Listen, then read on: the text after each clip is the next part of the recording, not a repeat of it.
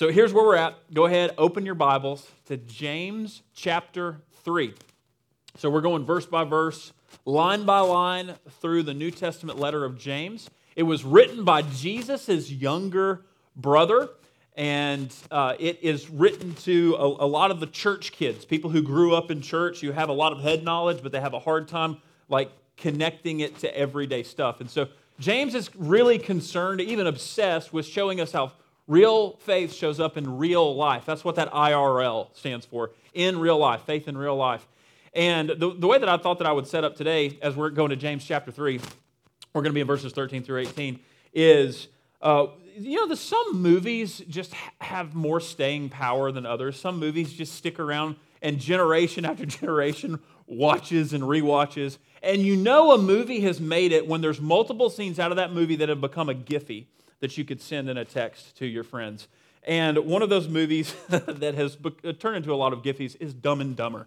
Okay, has anybody seen Dumb and Dumber? Let's just go ahead and poll the people. Okay, so Dumb and Dumber, it's been around for a while, and there's three scenes in Dumb and Dumber that they've all been turned into Giphies. You could like literally text this to your friends after service. It's not right now, but you could literally pull all these scenes out of it. But one was whenever Harry and Lloyd, they start out, and it's just two guys who make some really dumb decisions all the time, but they kind of come upon some good fortune and make it through. And so there's this one time whenever they trade in a moped for a minivan. Or a minivan for a moped. And one looks at the other and says, just when I thought you couldn't do anything dumber, you totally redeem yourself. And you trade in the van for a moped. It's like, seriously, who thinks that way? Then they have that moment in the restaurant where they put all those hot peppers on that guy who was like after them. And they're just like, how's your burger? Yeah, how is it? Because take a bite into that thing. Doesn't go well for the guy. And then there's the one at the end. I think probably the most iconic is when, I think it's Harry. Or is it, no, I get too confused. But one of the guys, he's like standing in front of like his dream girl, Mary Swanson. And he's like, what are my chances? Just level with me. Tell me the truth. And she looks back and she just says, not good. It's like, not good as in like 1 in 100. He's like, 1 in a million. So you're telling me there's a chance? That's the line right there. Okay, we love these movies and moments, right? Until stuff like that happens to us, until we do dumb things, until we're the people whose conduct becomes laughable. Let me just ask you this question, and I've got a lot of source material for this, but I could go on. But have you done something dumb before? It's like, I don't know, how much time do we have? Like, we could really get into this, right? We could talk a lot about this. Here's the hope and here's the help out of James 3, is Jesus came to save foolish people. And he came to give foolish people wisdom. And the beautiful thing about the Bible is it is given to us to prevent us from making some really dumb decisions, to spare us from a lot of the pain that comes along from our foolish ways. And this is so important to God, because there's different ways that you can think about the Bible. The Bible can be an intimidating book, right? I mean, there's just a lot to it. And one of the ways you can think about it is like law and gospel. So law, it's all these commands that you've got to keep, but you can't keep. And so Jesus comes and he keeps them perfectly and completely in your place. And that's the gospel. And he credits his resume to you so that you can be made right with God. That's the gospel. But then there's another way to think about it, is wisdom and folly. There is one who is wise, that's God. And all of us as these rebellious creatures have become foolish by going our own way. And the only way that we can change that is by returning to God and having him put his wisdom back into our life by grace through faith. And so here's the cool thing is wisdom shows up all throughout Scripture. So one of Jesus' most famous parables, the parable of the man who built his house on the rock, right? So you got a wise man who builds his house on a rock. You got a foolish man who builds his house on the sand. The storm comes, just totally capsizes the foolish man who built his house on the sand, but the man who built his house on the rock, it remains. Why? Because he made a wise decision. And the person who does the word of God is like the man who builds his house on the rock. So that was like one of Jesus' most famous parables. And then there's an entire genre, in fact, of wisdom. Like if you go to the middle of your Bible, it's almost like God said, I don't want you to miss this, so I'm going to put it right in the center. Job, Psalms, Proverbs, Ecclesiastes, Song of Solomon. It's all wisdom literature. And so God wants to give us wisdom. And Proverbs, we talked about this before, that's one of James's favorite, probably his favorite book of the Bible. And Jesus is his favorite source to quote. And so with Proverbs and Jesus coming together, wisdom is in the wheelhouse of James, who we're reading. And what he's going to do today is he's going to contrast two types of wisdom, wisdom from below with wisdom from above. And what he's basically going to show us is that the source of your wisdom will determine the course of your life. The source of your wisdom will determine the course of your life. If you get wisdom from above, that's going to lead you to life. If you get wisdom from below and all the things that the world says is right and good and true, that's going to lead you to death. And so let me give you the whole sermon in a sentence real quick up front in case you're taking notes. It's this. Wisdom from below brings conflict, but wisdom from above brings peace. So wisdom and foolishness, conflict and peace. It's an interesting way to talk about wisdom, but it actually makes a lot of sense. It's very timely because most of us have more conflict and less peace, and all of us want more peace and less conflict. And James is establishing the significance of this for all. If you want to see that reversed, if you want to go from conflict to peace, then pay close attention to God and His Word and what the gospel can, how that can turn around. So, verse 13, let's go ahead and let's get started. Who is wise and understanding among you? All right, we'll stop right there. So James asks a loaded question right here. He's basically saying, who in your life would you consider wise? And would the people in your life consider wise? Or would consider you wise? And here's the thing about this question is, it's really hard to answer unless you know what wisdom is, unless you know where to find wisdom. And so let's talk about this. Let's define our terms. What is wisdom? Probably the best definition I've ever heard. Wisdom is living God's ways in God's world. Living God's ways in God's world. And so if wisdom is going to be going to God and living His ways and being about what He says is wise, then the opposite of belief in God would be foolishness, to try to find it somewhere else. And this is why the psalmist says in Psalm 14:1, the fool says in his heart, there is no God. And so we talk about what wisdom is, but what is wisdom not?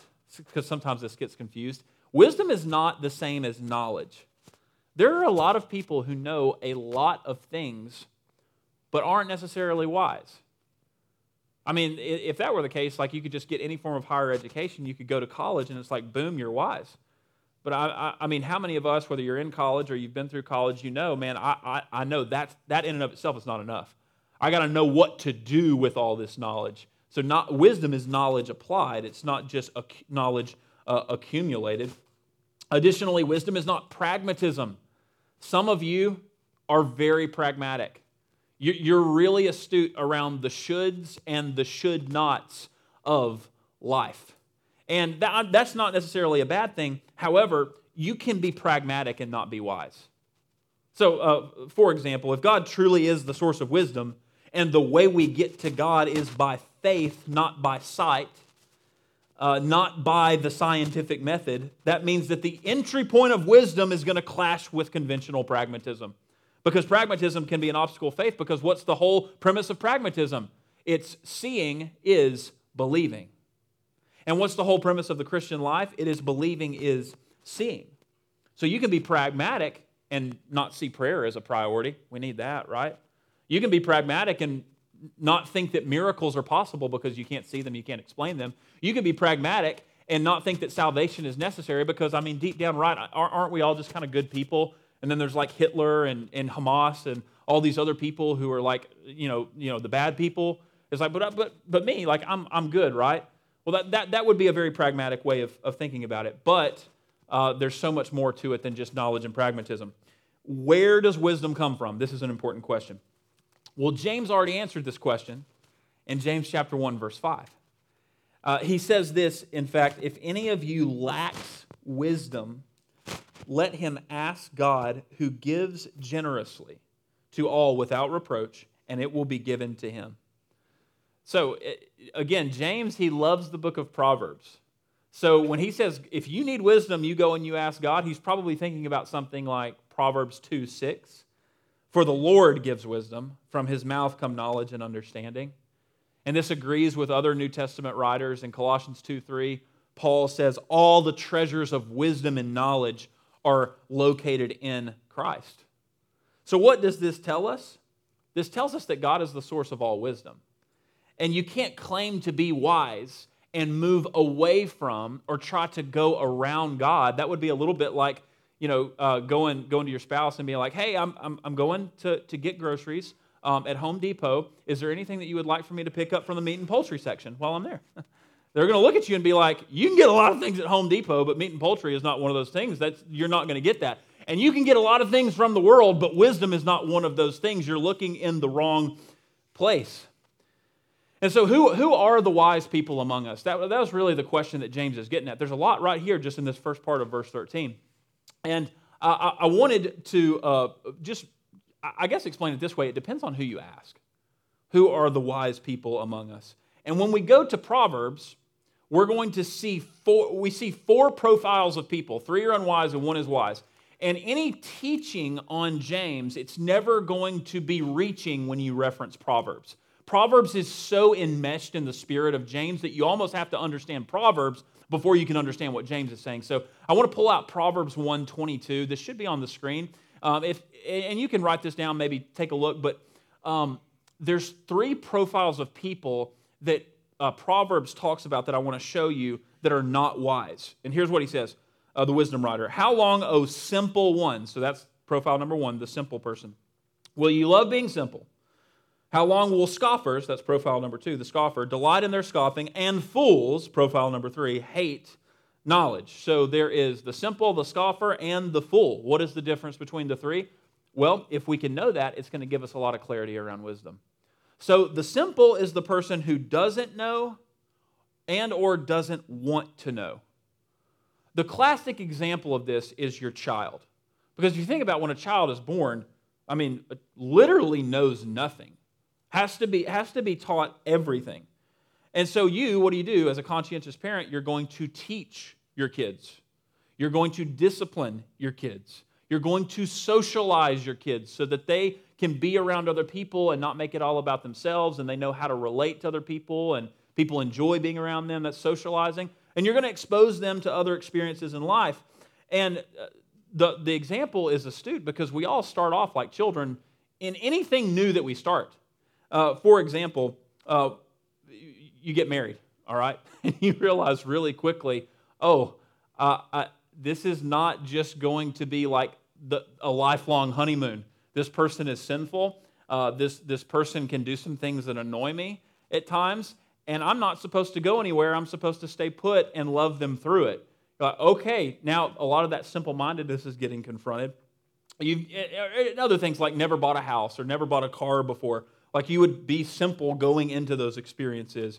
If you've never been a parent before, okay, becoming a parent, that would be very simple. You're not going to understand what it's like to be a parent until you can actually do it. If you've never worked a full-time job before, it's going to rattle you at first because you're simple going into that and you realize, wow, you have to work really hard to make money. and you have to be really wise to keep money.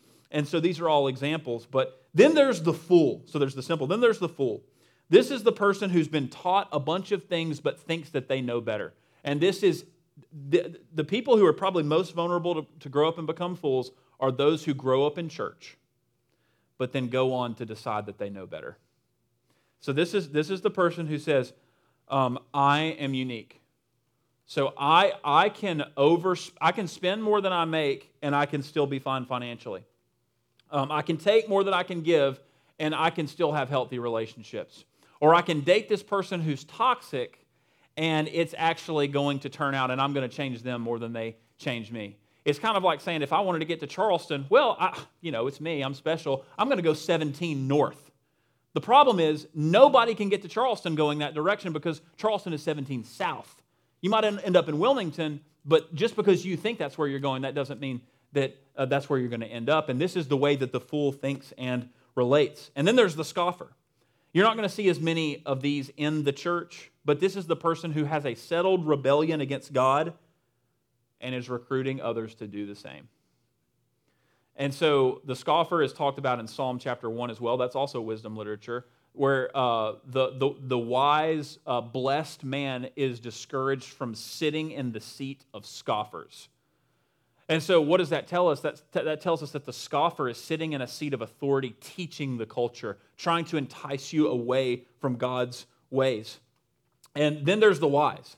Okay, so the wise is all over James, it's all over Proverbs, but the wise person, how do you know if you can be a wise person? You could pursue a path of wisdom today, whether you're simple, whether you've been a scoffer, whether you're foolish. Here's how you can be wise, is you admit those areas where you're simple. You admit those areas where you have been foolish. And then you assume a teachable posture, and across time, after you have a humble spirit and a humble heart, you begin to accumulate wisdom. And this leads us to, how do we get wisdom for ourselves? We're just trying to deal with some really practical questions up front. How do we get wisdom for ourselves? Well, there's three ways. From God's word and prayer, from God's people, and from practical experiences. So I want to talk about these quickly. We're going to get wisdom from God's word and prayer. There's this moment in Mark chapter 9 whenever Jesus comes down from this incredible moment in his ministry where his glory was revealed to a few of his disciples, and he comes down and there's this individual who's been possessed by a demon and has been possessed by darkness. And his disciples have been trying to cast out the demon, trying to bring order from chaos, trying to bring light into the darkness, and they couldn't do it. And they're like so puzzled. People are like, hey, aren't these your disciples? They're supposed to be able to be doing your work, but they couldn't get this darkness out. What gives? And Jesus comes down and he says, oh, this one can only come out by prayer. And he casts out the demon. Did you know there are certain forms and figures of darkness and chaos in your life that will only come out through prayer? And it doesn't matter how much conventional pragmatism or street smarts you think that you have, or consulting the social media influencer, the politician, the athlete, or the celebrity, it's not coming out until you go to God. And so God's word is where you go to the word of God to get a word from God.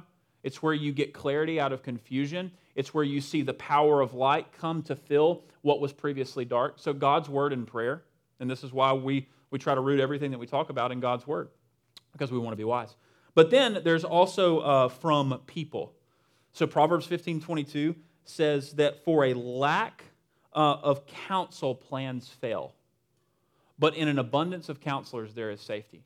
So basically what that's saying is that if you're so sure of yourself that you don't want to ask the godly, wise people in your life what they think about big decisions, spiritually, relationally, emotionally, financially, romantically, you're going to pay a really high dumb tax over the course of your life.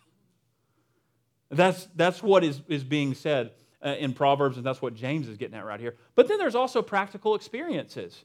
Because we all start out simple, right? We're all simple-minded on some level, and so the only way that we can become wise is that we get exposed to practical experiences. Think about the disciples before they met Jesus and then after they met Jesus. What did Jesus constantly do with his disciples? Gave them exposure and experience that was all in an environment of prayer, the word, and worship around one another. That's how we get wisdom for ourselves. And so James goes on in verse 13. He says, who is wise and understanding among you? By his good conduct, let him show his works in the meekness of wisdom. So that phrase, the meekness of wisdom, is just explosive. There's so much to it. But I want you to notice how James says that we show our good conduct by, and we are to actually show our works to the people who watch us.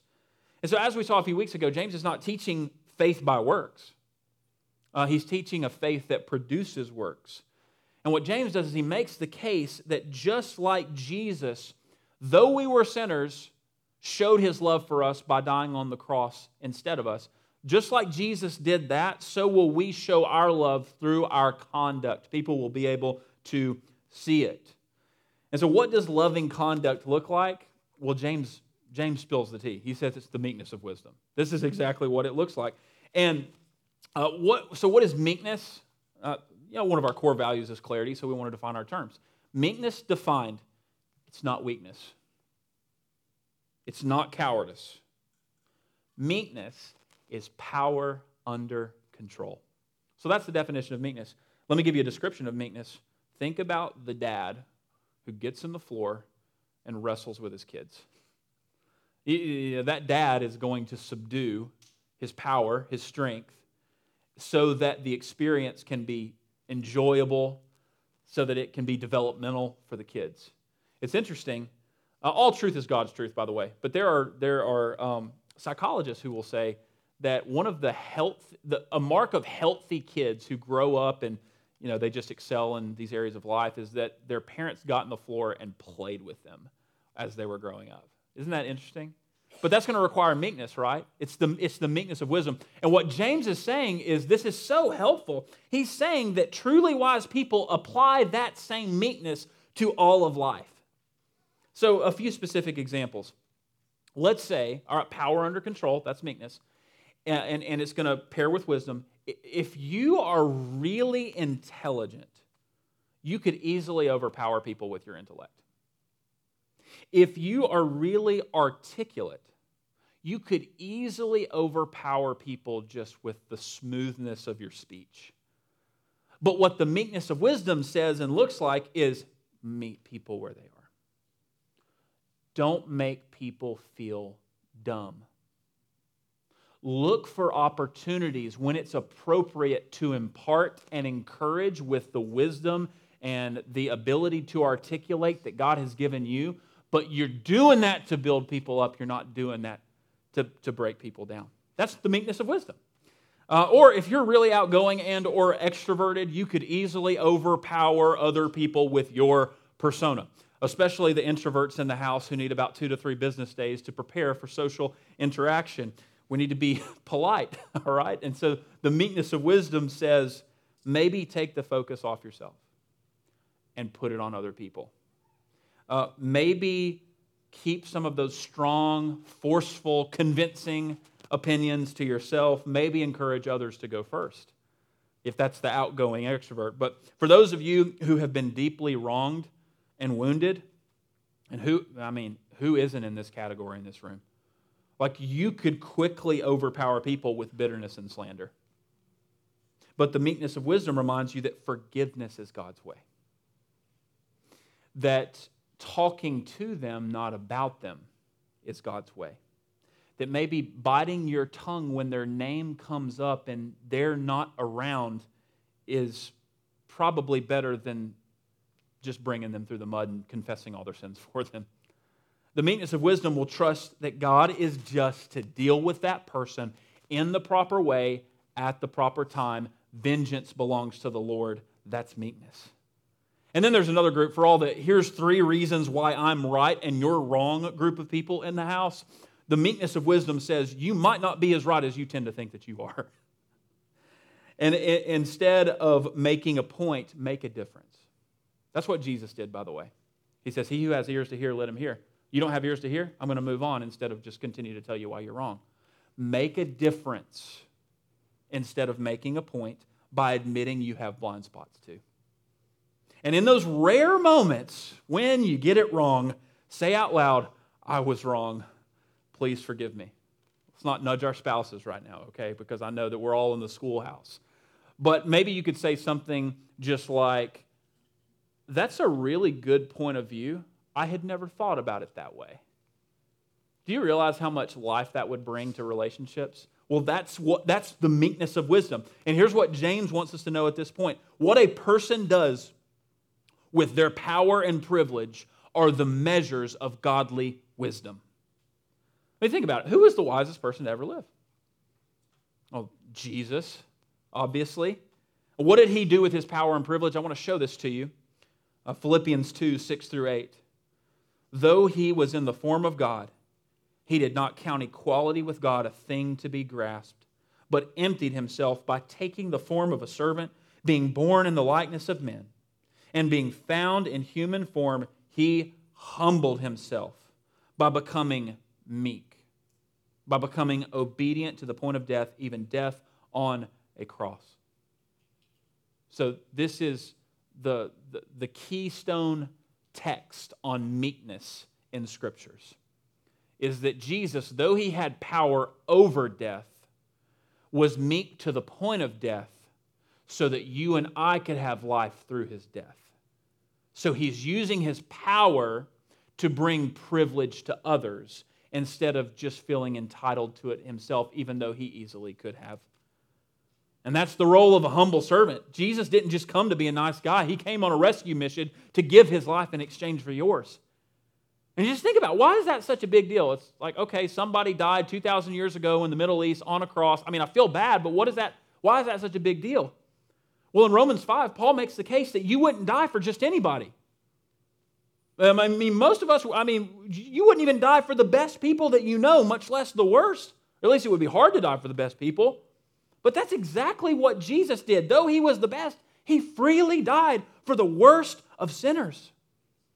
And that's what Paul is saying in Philippians 2 when he says, Jesus became obedient. He became meek, even to the point of death on a cross for people who didn't deserve it.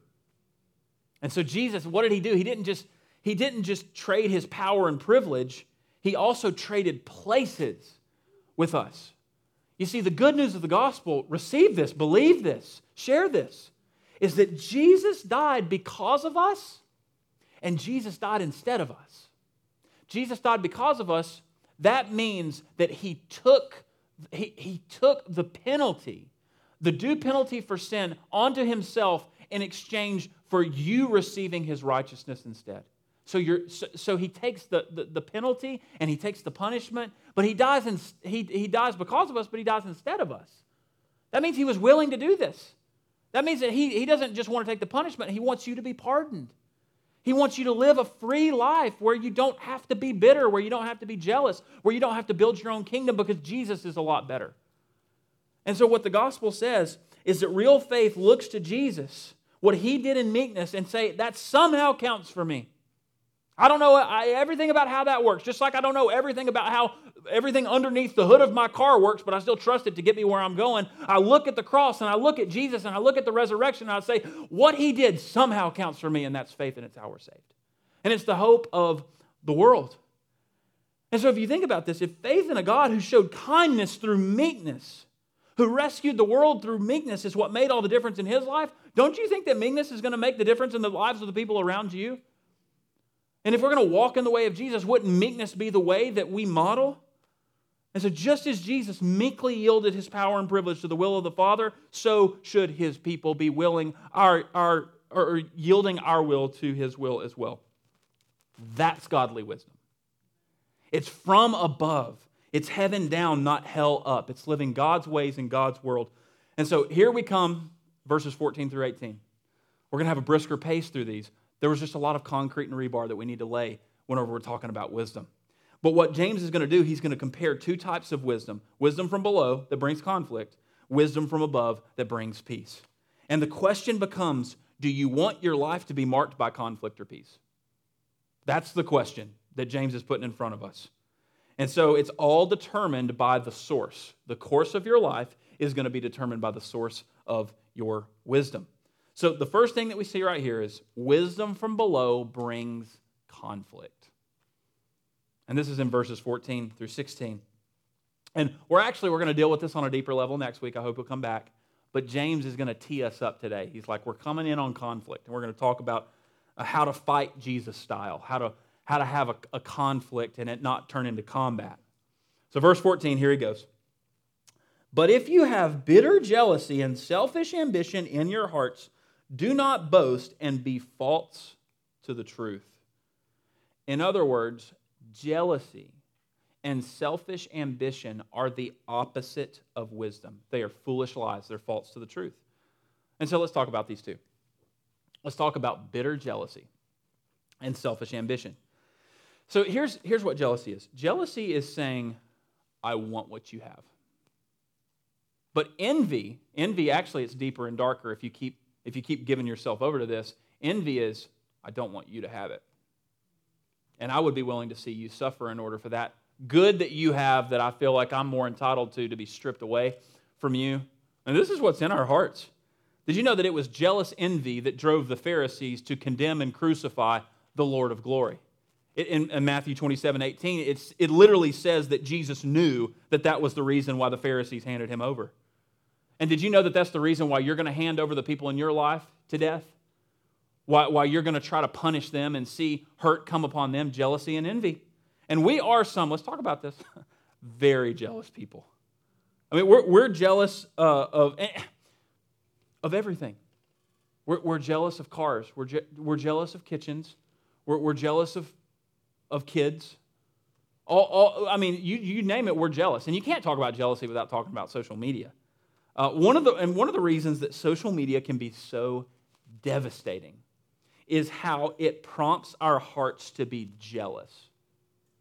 So if you do any research on this, go Google this. You'll find that all the counselors, all the self-help experts, they all say the same thing. Overuse of social media produces depression, anxiety, and jealousy, especially in young females and women. And if we were to call it something, they say if we were to put this like as an illness, we would call it comparisonitis. And so think about comparisonitis like literally a modern day illness where our value is relative to what other people have. And we're constantly comparing ourselves to others. And there were some other studies that looked at who we're most likely to be jealous of, and this was really interesting. It makes sense. Men are more likely to be jealous of men, and women are more likely to be jealous of other women. That was the first thing that they found, typically. The second thing that they found is the people that we're most likely to be jealous of are going to be within 5 years of our age and the same gender. So the person who you're probably the most jealous of is going to be within 5 years of your age and probably the same gender. And why is this? Because if you look at somebody who's maybe 20 years older than you, it's like, yeah, there's time. Over time, I could get there.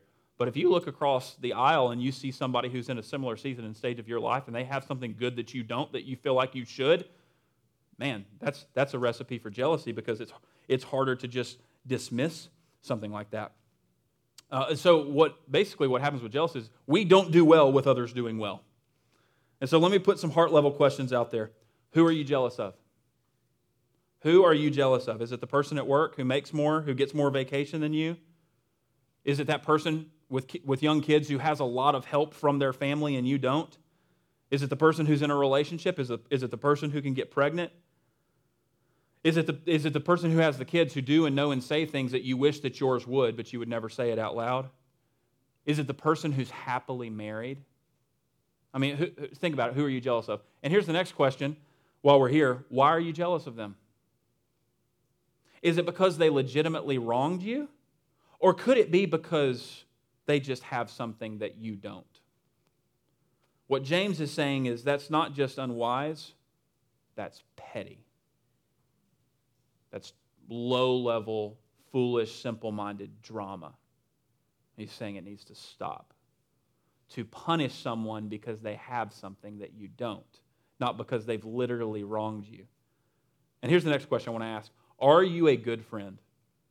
Are you a good friend? And here's how you can know that you're a good friend, is because people will share things with you that they wouldn't share with just anyone. And I'm not talking about gossip. I'm talking about after God appeared to Abraham and he said, I'm going to bring the nation's blessing through you. He told him a secret, and it was after that he was called a friend of God. It's the first mention of friendship with God in the Bible, and it was after God told Abraham a secret. What a connection. And so here's something to consider. Can someone share good news with you and not be worried that you're going to be bitter or jealous toward them? If so, you're a good friend. Can someone share bad news with you and not worry that you're going to, let me file that away because I might need that later on if they ever turn on me? And they're not going to use it against you? If that's happening, if you can be that, if others can do that for you, that's a good friend. A simple way to think about it would be if we want to be someone who others want to be around, super likable, who God uses, exchange your focus on the people who make you jealous and fix your focus on the one who can make you righteous. That's going to bring you genuine joy over the blessings of others. And so what do you do about this? Who around you has a blessing that you don't? And how could you be happy for them this week? That's how you fight this. And that's how we deal with jealousy. Next, James mentions selfish ambition. So ambition in and of itself is not bad, by the way. Ambition is willingness to work toward a worthy goal. And we actually need a lot more ambition in the church. It's sad to think the world actually has more ambition than the church has. I mean, why would Walt Disney World have more ambition than God's plan A, the church?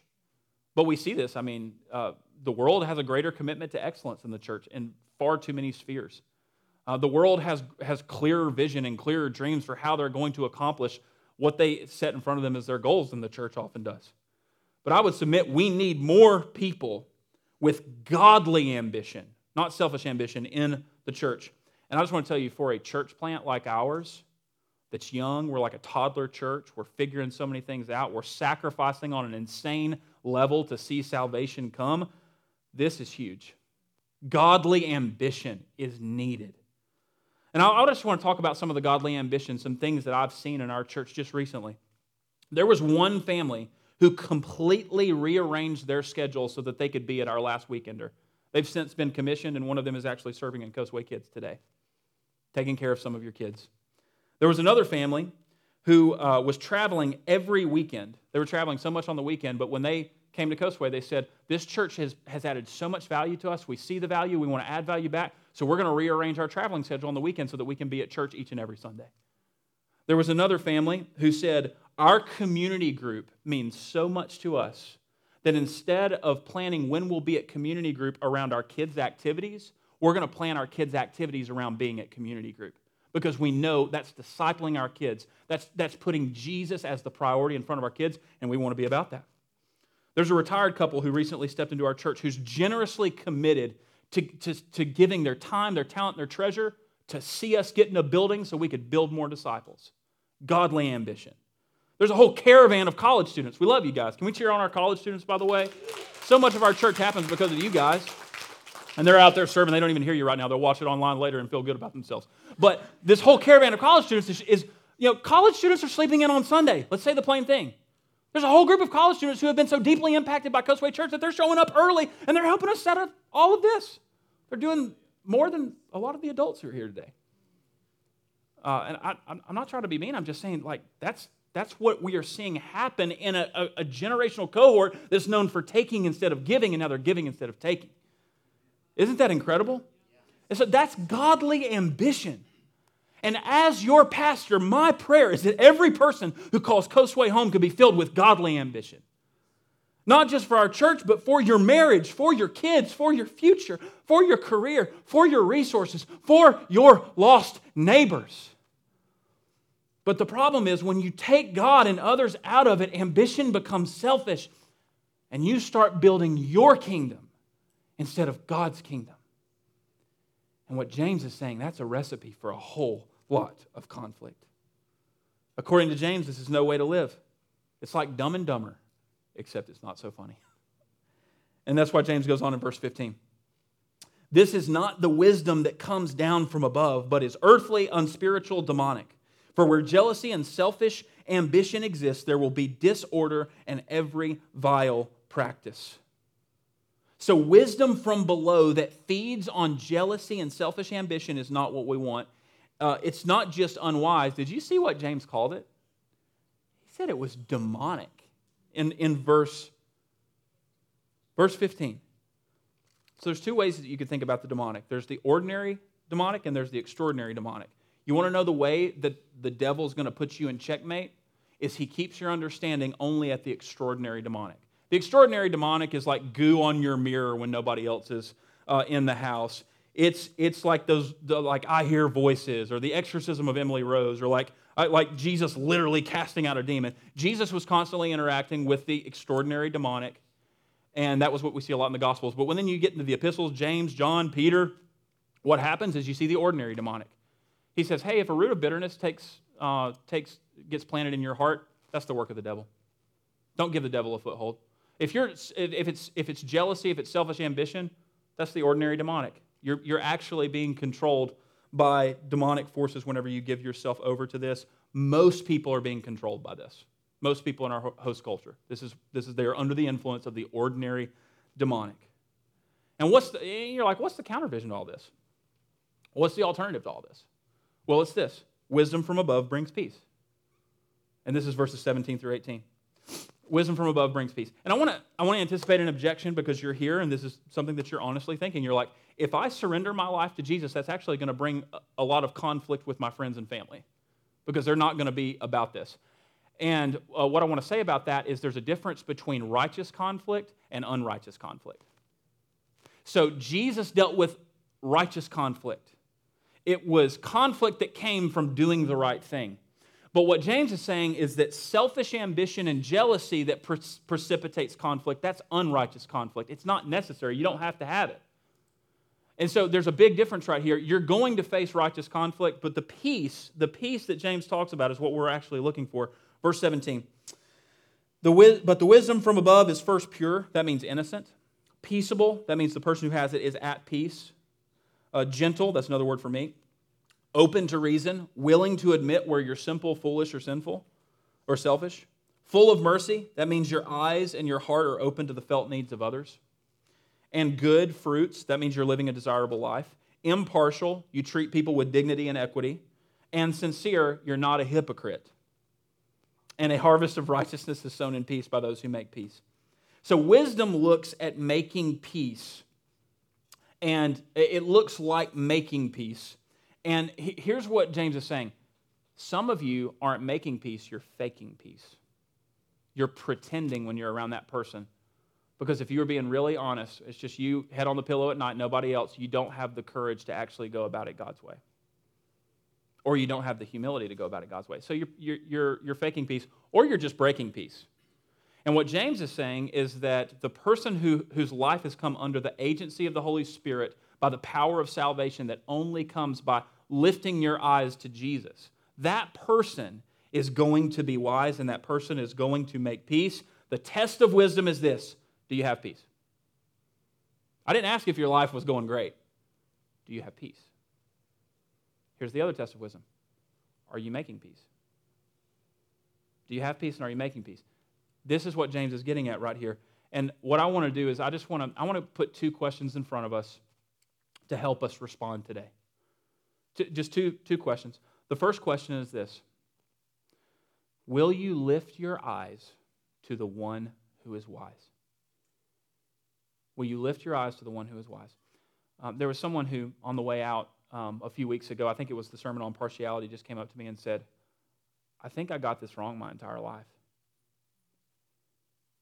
And that was so relatable because so much of the things that I stand up here and I'm pursuing myself, I'm working on, and I feel like I've missed it. But that really got my attention because the good news is the gospel is for people who missed it. The gospel is for people who got it all wrong. What does James 1:5 say? Let him who asks, ask God, who gives generously without reproach. He's not going to hold that thing in your past against you when you were foolish, when you were simple, or when you were a scoffer. He's just going to say, come to me and let me pour out wisdom on your life.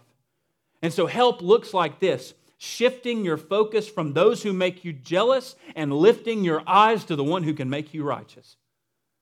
If you will, you won't see jealousy. You'll see the opposite, and that's actually, if you think about it, generosity. Jealousy is I want what you have, but generosity is I want to give you what I have. And you see Jesus, one who's not about taking good from you, but about giving good to you. And for those here today who have come under conviction over selfish ambition, for every look at yourself, you need to take 10 looks at Jesus. Or as Paul said it in Philippians 2:5 at the beginning of that treatment of meekness, he says, have this mind among yourselves, which is yours in Christ Jesus, whose meek and selfless ambition was to bring peace. The peace of salvation. And so the more you lift your eyes to Him, the more that your ways and the more that your life is going to come and look like His, and that includes your ambitions. The last question is this: will you walk in the wisdom that comes from above? Will you walk in the wisdom that comes from above? And here's the deal. Where do you lack wisdom? Where is that? And I don't know. I don't know everything that's going on in your life, but I could guess that the place where you lack wisdom is probably the place where you lack peace. And so what you might want to do is you might just want to fill in the blank and say, God, the area where I need wisdom today is this. And some of you, that might be a relational wisdom. God, I need the wisdom to confess something that I got wrong to someone around me. But would you give me the wisdom? Or maybe you need to confront something. God, I need the wisdom to call out this thing that's going on in this relational dynamic, and I've been peace faking, I've been peace breaking, but I need to be about peacemaking in this relationship. Others of you, you need wisdom spiritually. And there's something in your life where you need to trust God through it. You can't make sense of it, so you need to trust God through it. Or maybe there's some sin in your life and you just say, I need to turn altogether from it. Did you know that both of those are going to take wisdom? And here's the help and here's the hope. It's that God will give wisdom to the one who asks. He will give us what we need, where we need it, when we need it. And what our job is by faith to walk in the wisdom that comes from above. If you would, just bow your heads and open your hearts. I want to invite our care team to come forward, and maybe you're here today and you need wisdom in some area. We have some of our people, some of our leaders, Ethan and Lauren, they would love to pray with you. Or maybe you just need to come forward for somebody who needs wisdom, but they're not seeking wisdom, and you want to pray over them. At any point, you just stand up and you come. You come. As we sing and as I pray, you come. Father, thank you that we can ask you for wisdom, and you will give it to us without bringing up the past, without telling us all the things that we did wrong before we turned in humility and meekness to seek it. Lord, I pray that we would receive that wisdom, that we would lift our eyes to the one who is wise, see wisdom in the cross, wisdom in the resurrection, hope and help there. And Lord, that we would walk in the wisdom that you give us. When we ask for it, we know that you're going to give it because you're a promise maker and a promise keeper. And Lord, we know that all the treasures of wisdom and knowledge are found in Christ. So we look to you and we want to live for you. Help us to have more peace and less conflict because we look to you for wisdom. In Jesus' name, amen.